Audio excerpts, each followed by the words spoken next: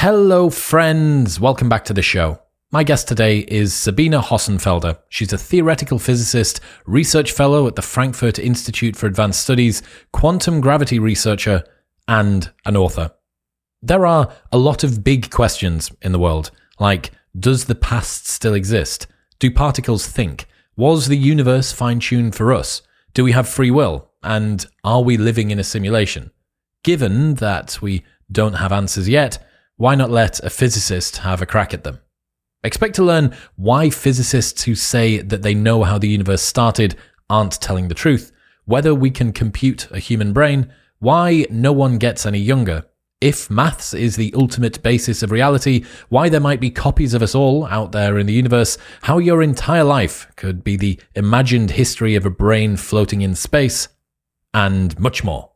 All right, quick maths. The less that your business spends on operations, on multiple systems, on delivering your product or service, the more margin you have, the more money that you keep. But with higher expenses on materials, employees, distribution, and borrowing, everything costs more. So, to reduce the costs and headaches, smart businesses are graduating to NetSuite by Oracle. NetSuite is the #1 cloud financial system, bringing accounting, financial management, inventory, and HR into one platform and one source of truth. With NetSuite, you reduce IT costs because NetSuite lives in the cloud with no hardware required. You cut the cost of maintaining multiple systems because you've got one unified business management suite, and you are improving efficiency by bringing all your business processes into one platform. Over 37,000 companies have already made the move, so do the maths and see how you will profit with NetSuite. Backed by popular demand, NetSuite has extended its one-of-a-kind flexible financing program for a few more weeks. Head to netsuite.com/modern right now. That's netsuite.com/modern. But now, ladies and gentlemen, please welcome Sabine Hossenfelder.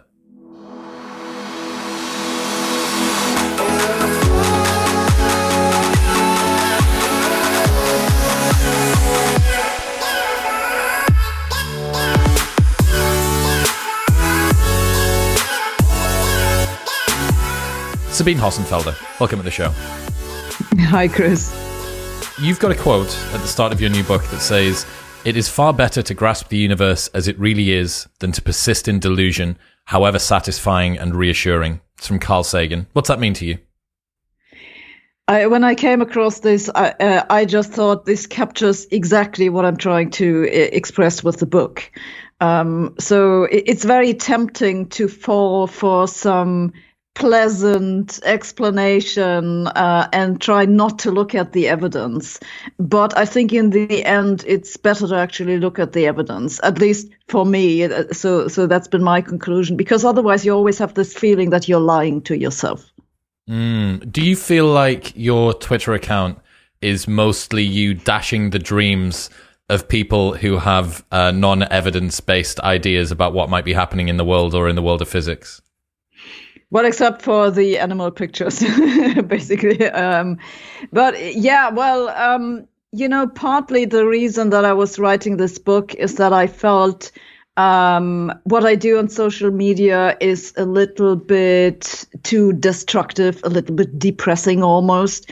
If there's some headline that claims, well, soon we'll be able to send information faster than the speed of light with the quantum internet, or physicists have created negative mass, or that kind of stuff, then I'm the one who has to say, well, actually, no, you can't do this and it doesn't work. And no, we have not made contact with parallel universes, that kind of stuff.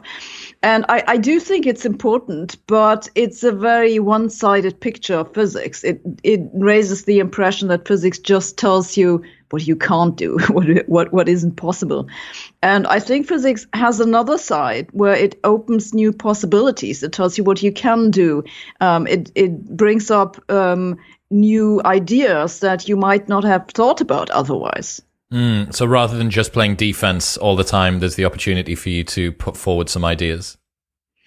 Well, not my own ideas. I'm talking about stuff like the multiverse, or other ideas that have already, I would say, an almost established place in the public mind. Is ideas like that time slows down near black holes, or wormholes, or maybe teleportation. Those are all ideas that came out of physics.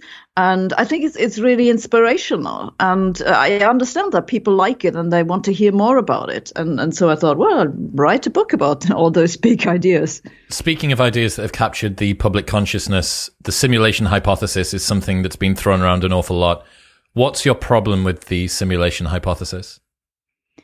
So the simulation hypothesis is the idea that our reality is just a computer program, basically. And once you buy into this, there needs to be some kind of programmer who has written the code. And God knows what this programmer is doing. Maybe he is God.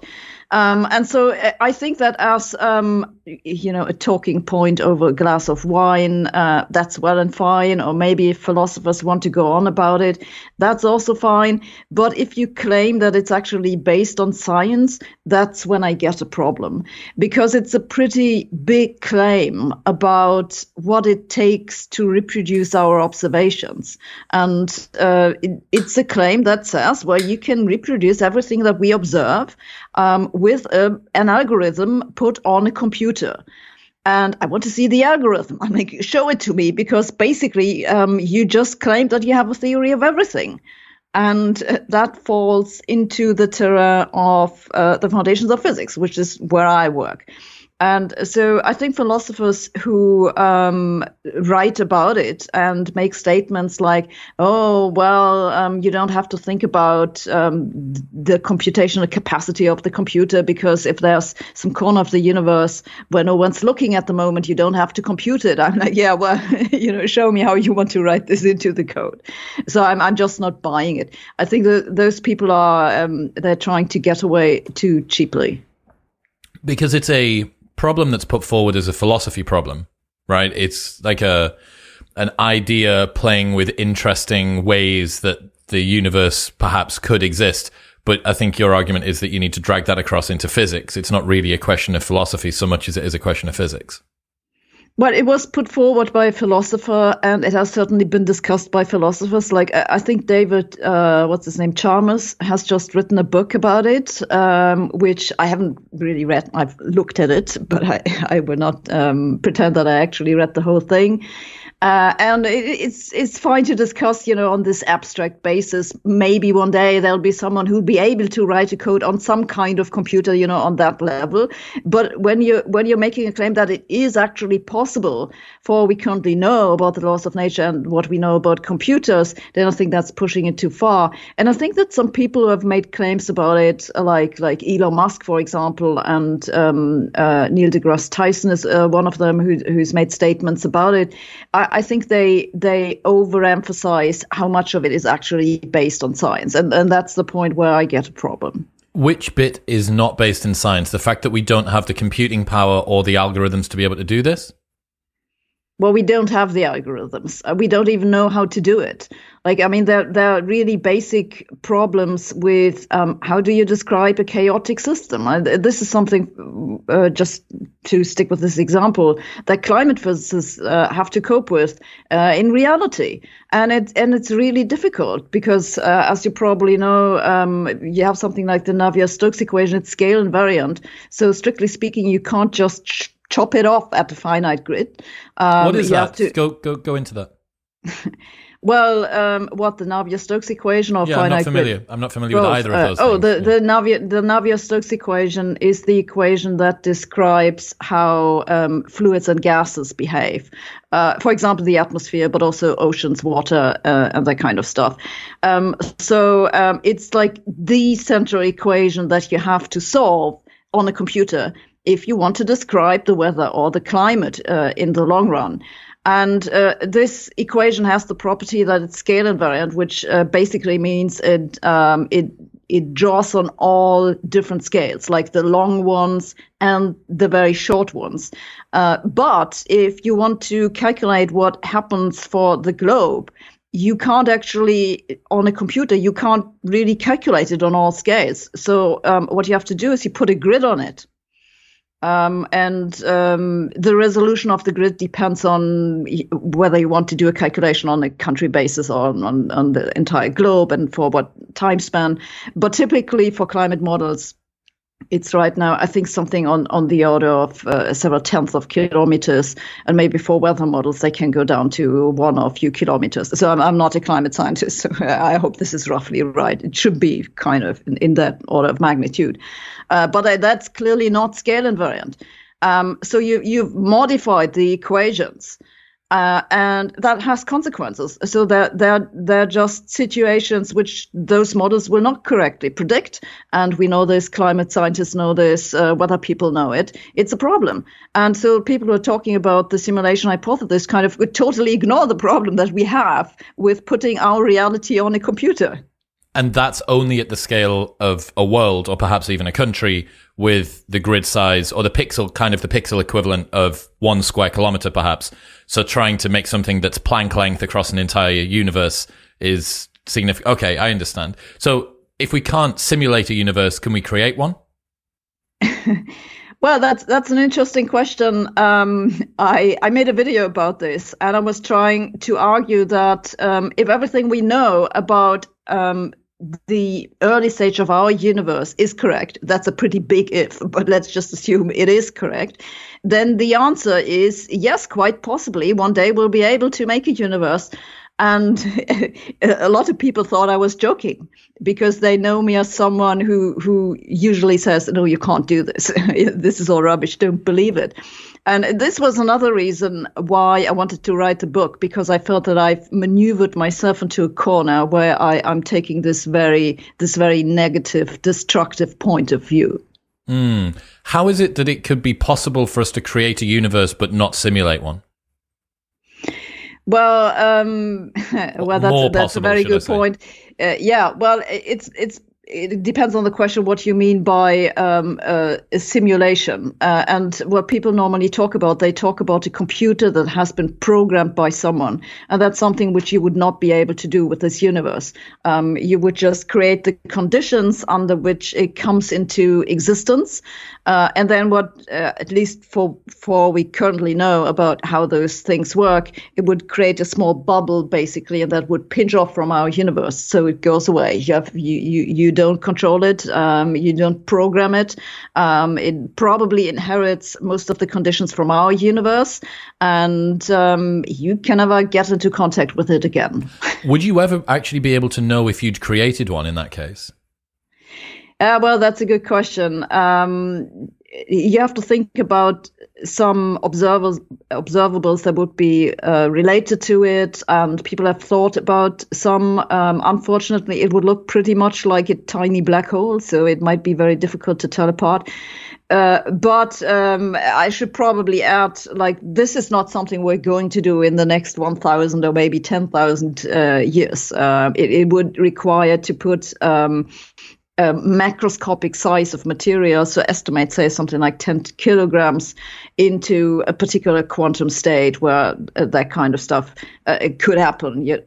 So it's theoretically possible. There's nothing in principle that stands in the way of one day doing it, but it's certainly not something that's going to happen in our lifetime. Okay, no new universes just yet. So what about free will? That's something else that's been popularized, people like Dan Dennett and Sam Harris over the last few years. I actually had a friend who I spiraled into a 3-week depression by sending him a video of Sam Harris explaining free will on Joe Rogan. And after that, he came out on the other side, actually been quite thankful for it. But for those 3 weeks, I'm sorry, Luke. What about physics' relationship to free will? What have you come to believe about that? Yeah, I've been there, but it took me much longer than 3 weeks. So it's one of the reasons why my book has kind of a warning in the beginning, where like some of the things that we're going to talk about are not easy.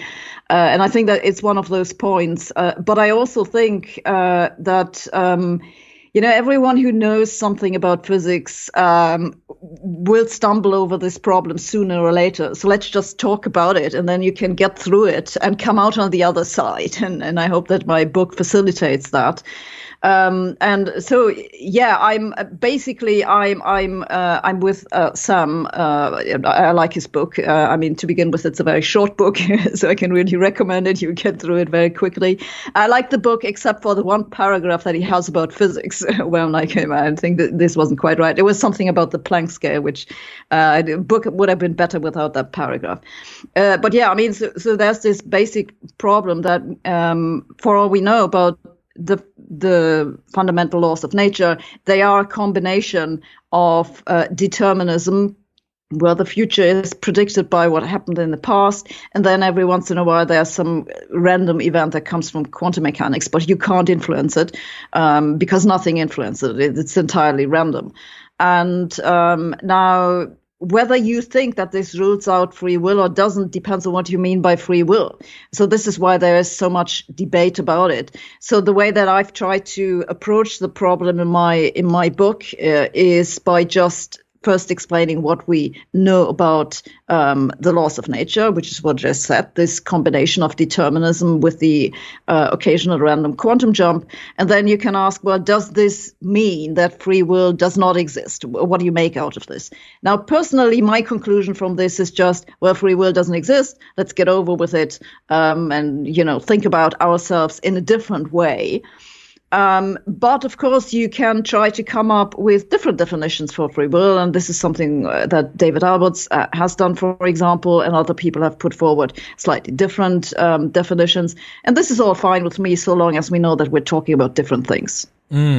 What is it that's happening at the quantum level that's causing this random chance? Because as far as I was aware, it means that had you have gone back and run the same period of time again, that something different could have happened. But I thought that given the initial conditions, everything is predetermined from there. But it seems like you're saying there is a genuine roll of the dice here, which could one time come up with a 1 and the next time come up with a 3 of some kind. If you take quantum mechanics seriously, the way that we use it right now, that's exactly what happens. Of course, you can't actually go back in time and run it again. So there's a slight problem with that.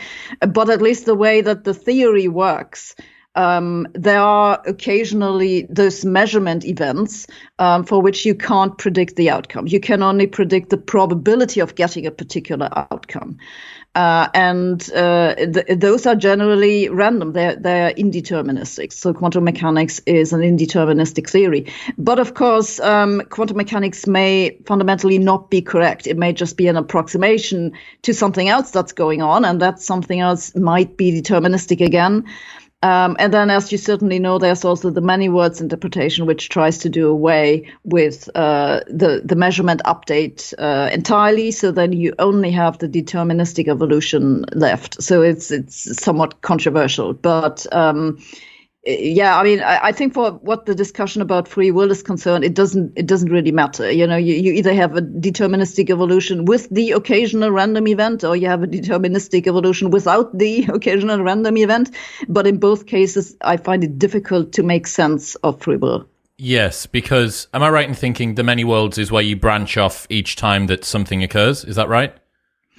Yeah, basically. So when in the standard interpretation, which is often called the Copenhagen interpretation, you make a measurement, you collapse the wave function into one definite outcome, but you don't know exactly what, so which outcome. So that's the indeterminism. In the many worlds interpretation, you don't collapse the wave function. You just say, well, now there are 2 universes, or 3 or 4 or 5, depending on how many possible outcomes there would have been, and each of them happens in its own universe. Yeah. So what that would mean is that each universe is deterministic because you are following down the path of one. If you continue to go down that would mean that is the only way that could have come out, and all of the others are also deterministic. Is that right? No, actually what's deterministic is the entirety of all universes. Right, but if you are in one of those universes, it'll still look indeterministic. And this is exactly what we see, right? It looks indeterministic. Ah, I see. So is it right? You often hear that if we had known the initial conditions of all of the matter at the beginning of the Big Bang, we could have accurately predicted everything that was going to occur for the rest of time going forward. Is that not true? Well, in the many worlds interpretation, it would be true for the collection of all those parallel worlds. In our universe, if you collapse the wave function, it's not true because you get this random quantum element, and it's not necessarily the case that those quantum events remain small. They can certainly grow into macroscopic differences. And this is what Schrödinger tried to illustrate with his famous cat thought experiment. So he was trying to say, look, it could be that you have a cat that's either dead or alive, depending on whether or not an atom decays. And so what it basically does is that it amplifies this indeterministic outcome from a tiny macroscopic quantum thing, which is this atomic nucleus, to a big thing, which is a cat. But it could be you, or it could be the entire planet. If you blow up a bomb or something like that. Going back to the beginning of the universe, then, what are people getting wrong with the way that they currently look at the Big Bang, the origins of the universe? What are the claims that you've been beating over the head on Twitter or elsewhere? Yeah, so the problem is that we have a fairly well-established theory of how the universe evolves. And yeah, there are some niggly bits with dark matter and dark energy, but let's leave this aside for the moment. So we have Einstein's theory of general relativity that tells us how the universe as a whole changes in time if we know the matter and energy content. So we can use this to extrapolate the present state back in time by using those equations. And so what happens is that at some point those equations just break down, and we end up with a state at which the energy density and also the curvature of the universe was infinitely large. So this is what's called the Big Bang.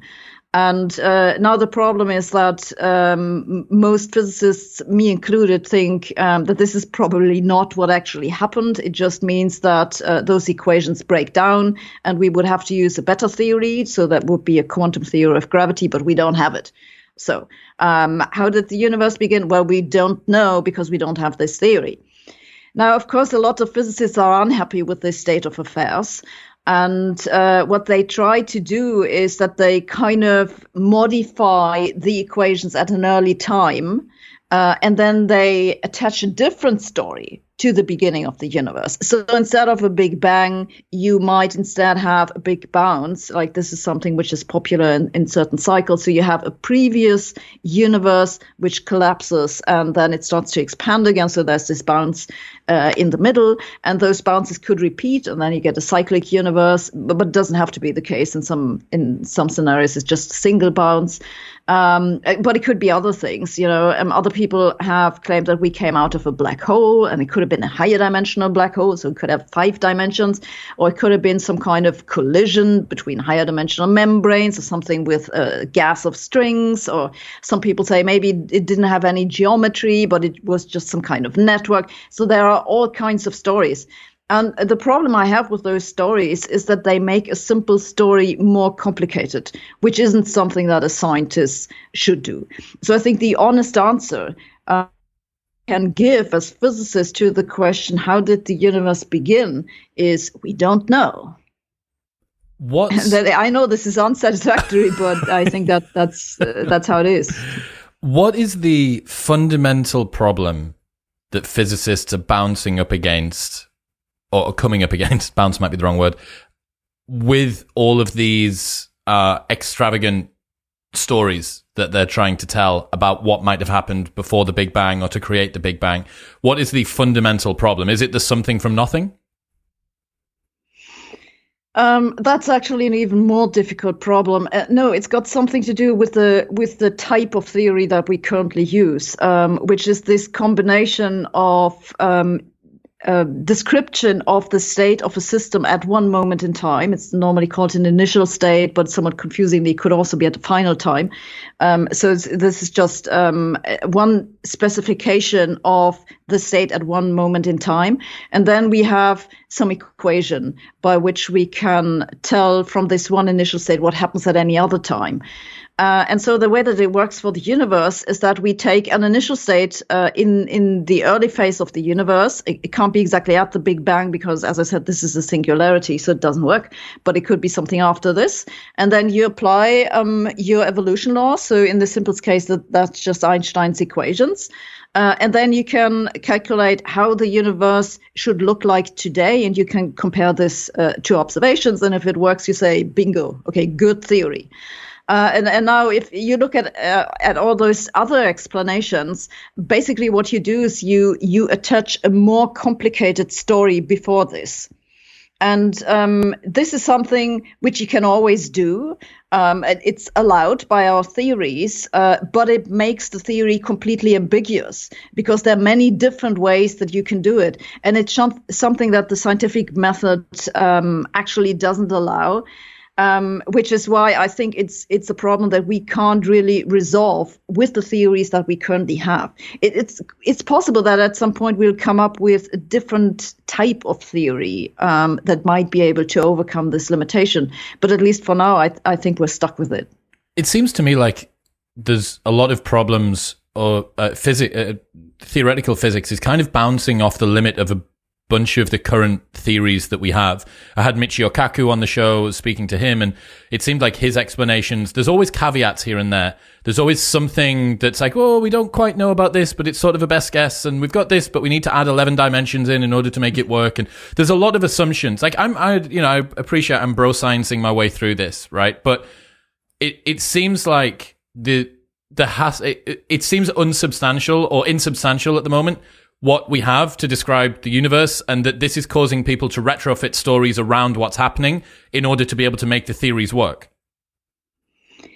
Yes, right. And all of this is entirely unnecessary to actually explain what we observe. So that's the problem with it. So you get those multiple stories that can all be made to fit to the current observations. And then if you turn it around, it has the consequence that you can't use observations to tell those stories apart. Interesting one. Talking about how the universe began, what about how it's going to end? Are we big crunch, big freeze? What's the other one? Big heat? Is there a heat death? Big rip. Yeah, big grip, the heat death is also one of them. Yeah. Okay. How are we going to end? How's it all going to finish? Yeah, I'm afraid the answer is, again, we don't know. In this case, I think it's easier to understand. So if we're trying to say how the universe is going to end, we have to extrapolate the current state of the universe into the future, possibly over trillions of years. And the problem is that there could be some physical processes that are just very rare. Or they are so small that we haven't been able to measure them. What like? Well, one example could be that the cosmological constant is not actually constant, but it might very, very slightly been changing. And now over trillions of years or something like this could be the decisive factor for the fate of the universe. And it's just something that we can never rule out. So basically what happens is that if we extrapolate the current state into the future, the uncertainty just blows up, and in the end you can't say anything. So it's kind of an interesting mind game, I guess, to try to figure out, assuming that nothing else happens. The cosmological constant is actually constant, and there are no other processes that we haven't yet heard of, and so on and so forth. You can try to speculate what's going to happen, but I would say don't take it too seriously.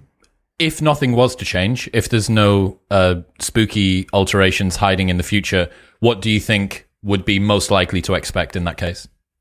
I think if I remember correctly, at least in the current standard model of cosmology, it'd be the heat death. So it's because the cosmological constant speeds up the expansion of the universe. So the, galaxies become more and more distant to each other, and then the stars gradually die and they collapse to black holes. So everything will be dark, and then the black holes evaporate, and then you have this leftover gas of elementary particles, and that's pretty much it. But I mean, if you have another theory like Roger Penrose, for example, has this idea of a cyclic universe, then the whole thing eventually transitions into a new kind of Big Bang. So I know this is making this a little bit vague, but I mean, he has some mathematics to show for. And I think it's not entirely crazy. I actually have quite some sympathy for it, but I'm not really sold on it, I guess. Would you say, speaking of mathematics and Roger Penrose's work, is mathematics like the ultimate language or the basis of reality? Is that what everything is built on? Yeah, that's a very interesting question. Believe it or not, I've actually thought about this for quite some bit. But it's certainly the case that currently it's the best thing that we have. And I think it'll continue to be the best thing for quite some time. We haven't fully exploited its potential, especially when it comes to a chaotic or complex systems that we just talked about. We've barely begun to understand how the mathematics works. But how are we to tell if that's the best thing ultimately? Like we've barely just begun to understand nature and to try to formulate our hypotheses about it in forms of mathematics. Maybe in 100,000 years, somebody will come up with something better than mathematics. What else could there be? I don't understand what could be better than mathematics. Well, yeah, I guess that's the problem, right? Maybe we're just not smart enough. I certainly hope that given time, there will be a more sophisticated species on this planet, and God knows what they will come up with.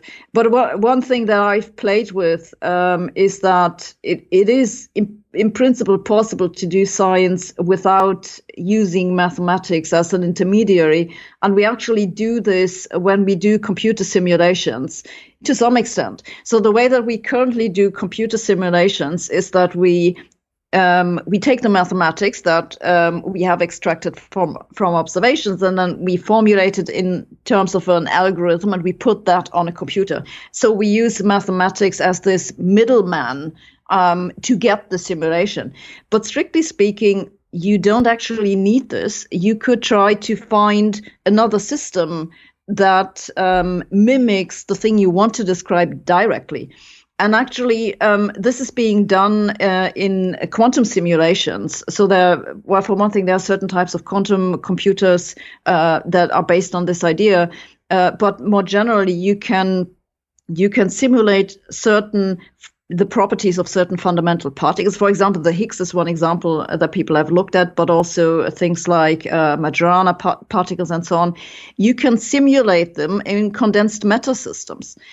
And now, again, this is using mathematics as an intermediary, yes, but strictly speaking, you don't need it. You could just say, well, I take the simulation in and by itself, and I just try to figure out what it tells me about this other system. So you can map reality directly to reality. And I think that's kind of a different way to do science that we haven't explored further enough. And maybe that's the way that we will be able to go beyond mathematics at some point. But this is like really, really far out there, wildest speculation. Is it true that other alien civilizations would have had to have discovered mathematics as well? I often hear about mathematics being a universal language of the universe and stuff like that. Is there any legs to that? It seems very plausible to me, but how are we to know? Right? We haven't spoken to any alien species, so I mean, it's certainly the case that mathematics is kind of a universal description of certain regularities, and so it seems plausible to me that this probably would have been the case. But I guess we'll have to wait until we meet those aliens to find out. I suppose if you were to think about any alien sat on its little green planet, and it was to look up at the sky at night, and it would say, there is a point of light in the sky, there is another point of light in the sky, there is another point of light in the sky. Like, I guess inferred from that is, look, that is the fundamental basis of counting, right? You've got some mathematics in front of you, and I guess everything else from there all the way up to E equals MC squared is just more of counting stuff and manipulating it. Yeah, that's how the argument normally goes. But again, I mean, this is kind of very strongly based on our experience of the world. So how are we to tell that not aliens would see reality completely differently? You mentioned earlier on about the cosmological constant, which is part of this, or is used to justify the fine-tuned theory of the universe. The fact that you have this unbelievable sort of knife edge that a bunch of different characteristics of this universe, gravity, strong, weak nuclear force, cosmological constant. And am I right in thinking that if any one of these was even ever so slightly different, that basically we probably wouldn't exist, and the likelihood of it occurring seems super, super low, and therefore people say, look, this is obvious that the universe has been fine-tuned for life, but that's also super contested. Can you go into the fine-tuning theory for me? Yeah, so this is an argument which has been made for a long time, and it works pretty much the way that you just summarized it. You take those constants that we have in the fundamental laws of nature. I think there are 26 of them. It depends on how you count. You know, a lot of those constants are just zero for all we know, like the mass of the photon. And then you can argue over, does it count as a constant if it's zero? So, you know, splitting hairs. So you can ask stuff like if the cosmological constant was a little bit larger, or if it was a little bit smaller, what would happen? And or you can ask about the fine structure constant. What's that? The fine structure constant, sets the strength of the electromagnetic interaction, alpha. So what would happen if we made this a little bit larger or smaller, or the gravitational constant, and so on and so forth? And in a lot of those cases, the answer is something would go badly wrong. Stars wouldn't be able to shine, or the galaxies would never be able to form. Everything would collapse to black holes, or the entire universe might collapse immediately, or it would be impossible to form any kind of complex molecules that we think are necessary for life. And people have gone through a lot of examples of that type. And some have taken this as an opportunity to say, wow, that looks really unlikely that something like this would have happened by chance. There must have been a creator. And then there are, on the other side, there are physicists who say, well, this seems very unlikely to have been the case. Therefore, there must be a multiverse. So they're kind of two sides of the same coin, so to say, though they're both exactly opposite to some extent. But they come out of the same idea, which is that it seems like there's something in need of an explanation, which is why are the constants of nature exactly those. Now, the problem with this entire argument is that we have no way of quantifying the probability of this happening. So if you tell me, well, it seems really unlikely, I would ask you, well, how do you know? I mean, it's not like you can collect a sample and ask how often does it happen, because we have only this one set of constants of nature. And we have no way of telling how likely or unlikely it would have been. So typically these arguments work with some kind of statement about what is or isn't a small change in the constants of nature. But this you can also question, like how small is small? And why is this too small? And why not this other thing? And so I think this is all ill-defined. And I'm totally unconvinced by any of those arguments. There's also the curious fact that in the past couple of years, you wouldn't believe it, but every once in a while there's actually progress on these matters. Some physicists have come up with possible combinations of the constants of nature that are very different from the ones that we have in our universe, but that still seem to allow for complex chemistry to happen. So physicists don't really talk about life, but it seems quite plausible that these other combinations of the constants of nature would also allow for complex chemistry and possibly even life. So, I think this argument is really just wrong, and people should stop talking about it. Well, it's cool to think that there's another combination out there that would allow complex life to evolve, because that would do away with the fine-tuned theory overall, right? That you have another version of this that could work. And I really like the idea that even though if we were to look, I think it's the cosmological constant that's a very small number, or there's a couple of others. Is it like the weak nuclear force is an unbelievably small number compared with some other numbers that are in the bunch of constants. when you talk about how much you want to change that by, as you said, who is to define what would be a large or a small change? Who is to define whether that's a large or a small number? And then when you talk about something being fine-tuned, by design, you're talking about something being moved by small amounts. But if you're the person that's already creating before that a decision on what big and small is, then it's just you making, I guess, like a value judgment or a pre-designed judgment on whether or not you think it should change. Yeah, that's one way to look at it. Normally, physicists rather arbitrarily say if a change is of size 1, then that's large, and everything that's below that already becomes very subjective. But then you can say, is it smaller than 1 over 100, or is it smaller than 1 over 1,000? That'd be small. But of course, you could just have started with, as you say, 1 over 1,000 or something, and then measure everything relative to that. And so this is exactly where this argument that physicists put forward becomes circular. What's your view on Boltzmann brains? I learned about these last year, that there's potentially other versions of us floating out there in the ether, and that me and you and this entire conversation might just be the brief flickering of some brain a million, trillion, billion miles away from here, and I might just be imagining it all. Yeah, so indeed, it might not have been a whole version of you, but maybe just your brain, which has the illusion that it's talking to me. So that's one thing which comes out of statistical mechanics if you take it too seriously.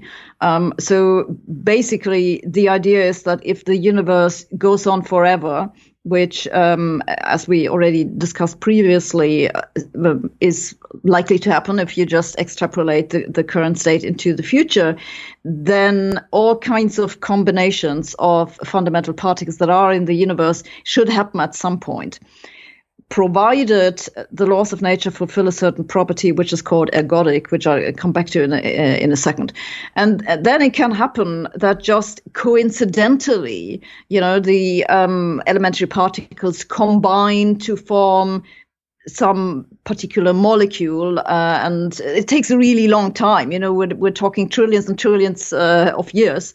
And then you wait a little bit longer and they combine to form something that's like a cell. And if you wait long enough, it would form a brain. And in fact, if you just wait long enough, it'll form any possible brains that will think all possible thoughts.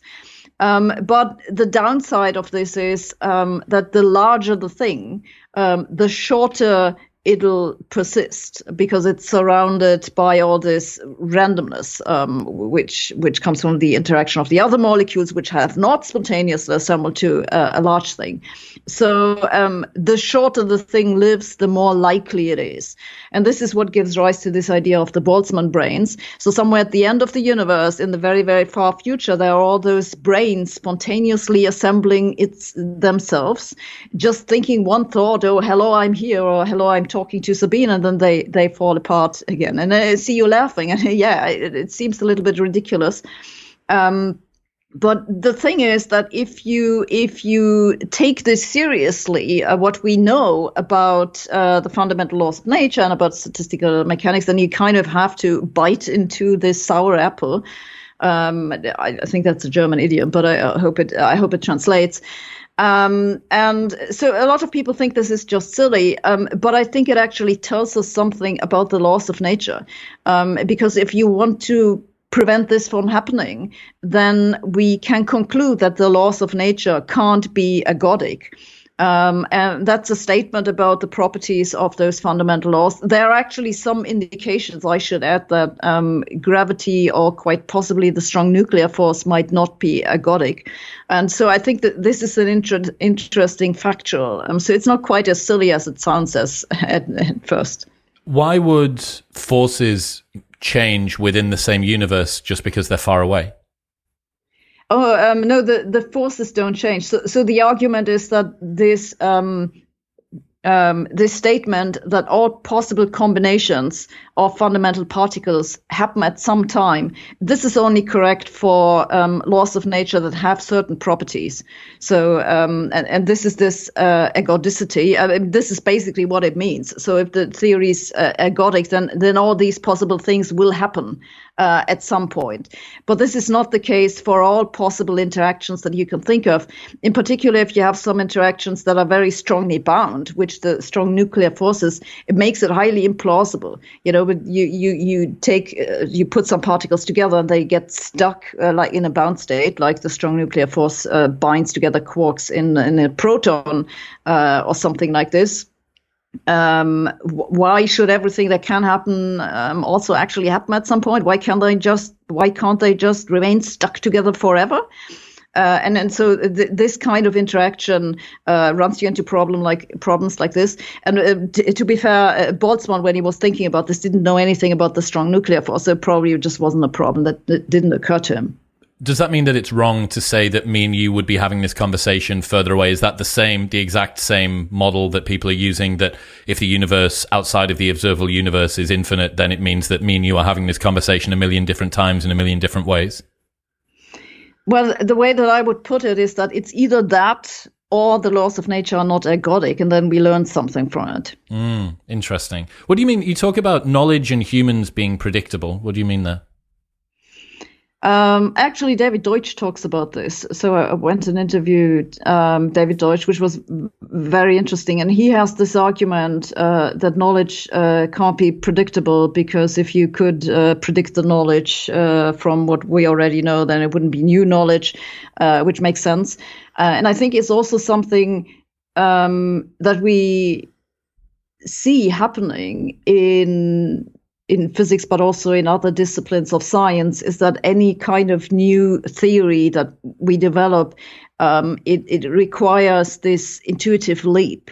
It requires something new. You can't just, strictly speaking, deduce it from what came previously. So what you see a lot is that in hindsight, physicists often make up some kind of story for how they came to this conclusion. It was deduced from what they had previously heard, and so on and so forth. But it seems to me there's always like an element of magic in between somewhere, where there's this insight which comes in. And I think this is what David is getting at. I should say though that this is like something at a very high emergent level. On the level that we are talking about it. You could make an argument that fundamentally, if you're talking about quarks and gluons and the laws that they behave by, it might well have been deterministic. It's just that for practical purposes, we would never have been able to predict it. Does that mean that knowledge is discovered or created? Well, I guess both, right? So sometimes some types of knowledge you discover, others you create. I know people discuss this a lot when it comes to mathematics, but I've always been kind of a little bit ambiguous about it. I don't see that it has to be one or the other. It could well be both. Got you. When it comes to consciousness as well, obviously we've spoken about free will, spoken about simulation. Is it possible for us to compute consciousness? That's a very good question. As you probably know, Roger Penrose takes the point of view that it's not possible. He has an argument that's based on Gödel's theorem, and I have an interview with him in my book about it. I'm not really convinced by this argument, but then, he's a Nobel Prize winner and I'm not, so maybe you should listen to him and not to me. This is why I have the interviews in my book, so you don't just hear what I think. So he thinks there's an uncomputable element to consciousness. And so the laws of nature that we currently use, they are computable. And I think this is one of the reasons why he thinks that there's something about quantum mechanics which we don't yet fully understand. And so he has put forward some alternative theories to quantum mechanics where he thinks this element of consciousness comes in. So I think it's interesting. I'm not convinced that it's quite right, but then maybe there's something worthwhile to it.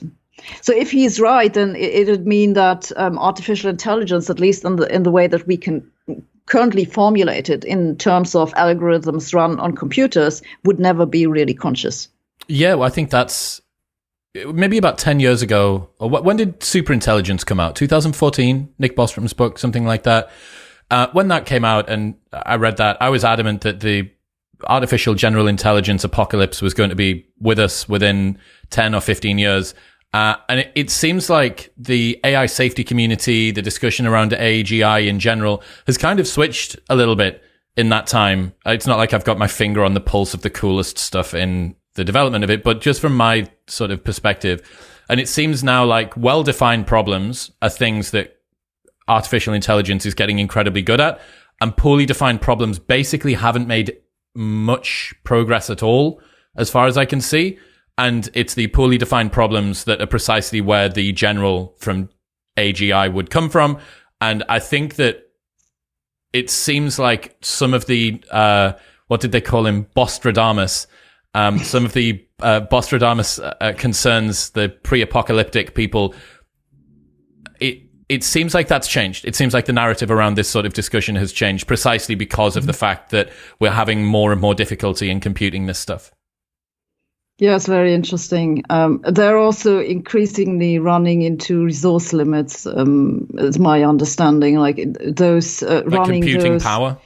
Yeah, computing power, energy, and then there's the problem that the stuff with the what do they call the hyperparameters that have to be found out somehow, and those neural networks that are typically used for artificial intelligence, they have what's called hyperparameters that have to be chosen so the network can properly learn. And that's a little bit of black magic, like where do those hyperparameters come from? And there's a lot of discussion, at least that's my understanding. And like you, I don't really work on this. I'm just following it from the outside. That because of this black magic, it's kind of irreproducible what they achieve, because you don't know how did they come up with those parameters, how often did they try it, how often did they fail, and so there's now a move in the community where they're trying to make this more transparent so that it's easier to figure out what was actually done. I part of me feels grateful, I think, that giving a self-reprogramming, super intelligent AGI a little bit more time to come around, while we could perhaps get some more wisdom to come along with the technology. That seems like a pretty good idea to me. Even if it's not by choice, it's simply by programming language restriction and our own lack of ability to write whatever it is that we need to write. Part of that feels like probably a good thing. I think overall, I think that technology outstrips wisdom, and the fact that we're hitting some real roadblocks is interesting. Am I right in thinking that Moore's law, the computing power doubles every 2 years on average, that's actually beginning to slow as well? I've heard this too, but then I've heard other people objecting to it, and so I'm really not a technology person, so I'm not entirely sure who to trust. But yeah, so the death of Moore's law has been proclaimed a few times already. So at this point, I'm not really sure who to trust. There's also this entire problem that with the world economy after the pandemic and all the supply chain issues, it might not, it might be an anomaly in the data. So it's maybe a little bit unfair. Yes, of course, that makes sense. How come nobody gets any younger? Why aren't any of us getting any younger? Yeah, so that's an interesting question. In that we believe we figured out part of the answer. So in physics, this goes under the problem of the error of time. Why does time seem to look different in one direction than in the other? And we believe we understand part of it. Part of it is just that certain chains of events are very likely to happen, whereas others are unlikely. So things are likely to break disorder is likely to increase, but it's very unlikely that things spontaneously unbreak, and it's very unlikely for order spontaneously to decrease, which is just another way of saying that entropy normally increases. But this, of course, brings up the question, like, if entropy constantly increases, why was it small in the past to begin with? And the way that we currently deal with it is that we just say, well, the universe was born with a small entropy and we have no idea why, and that makes everything work. And that's true, but we have no idea why this was the case. And it's a question about the initial state, which we already discussed when we were talking about the beginning of the universe. So it's one of those issues where we currently don't even know how to answer the question. It's a question that Penrose is actually trying to answer with his cyclic universe. And how do you envision, from a physics perspective, how do you envision time? Is everything happening at once? Well, at least in our current theories, time is a dimension. So, of course, if you map out space and time, then it's not that everything is happening at once.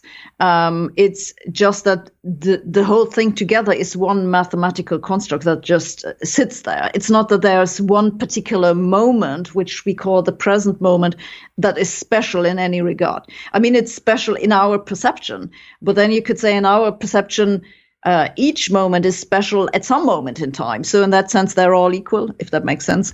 Would this be kind of the same as saying, because I'm stood in this spot right now, this is the spot which is special to me. But if I was stood in a slightly different spot, that would be in terms of the 3 dimensions, right, of space. And time it's sort of an equally arbitrary choice of now and then now and then now again. Yeah, it's very similar, except that in space you can go back and forth, whereas in time you can't. Why is that the case? That there is an arrow of time, that it has directionality at all? Well, that's what I just said. We have only half of the answer, right? So if you're asking, like, why can't you go back in time, it's because you were already there. And so if you were allowed to do it a second time, then that could lead to all kinds of causal paradoxes. This is the usual problem with time travel, I'm afraid. So that it's not going to happen. Well, if you say so. Look, Sabine Hossenfelder, ladies and gentlemen, if people want to keep up to date with the stuff that you're doing, you've got your YouTube channel, which is blowing up now, and your Twitter and your new book. Where should they go? Well, just Google my name, because it's not a very common name, and you'll find more out about me than you ever wanted to know. Sabine, I appreciate you. Thank you. Thank you.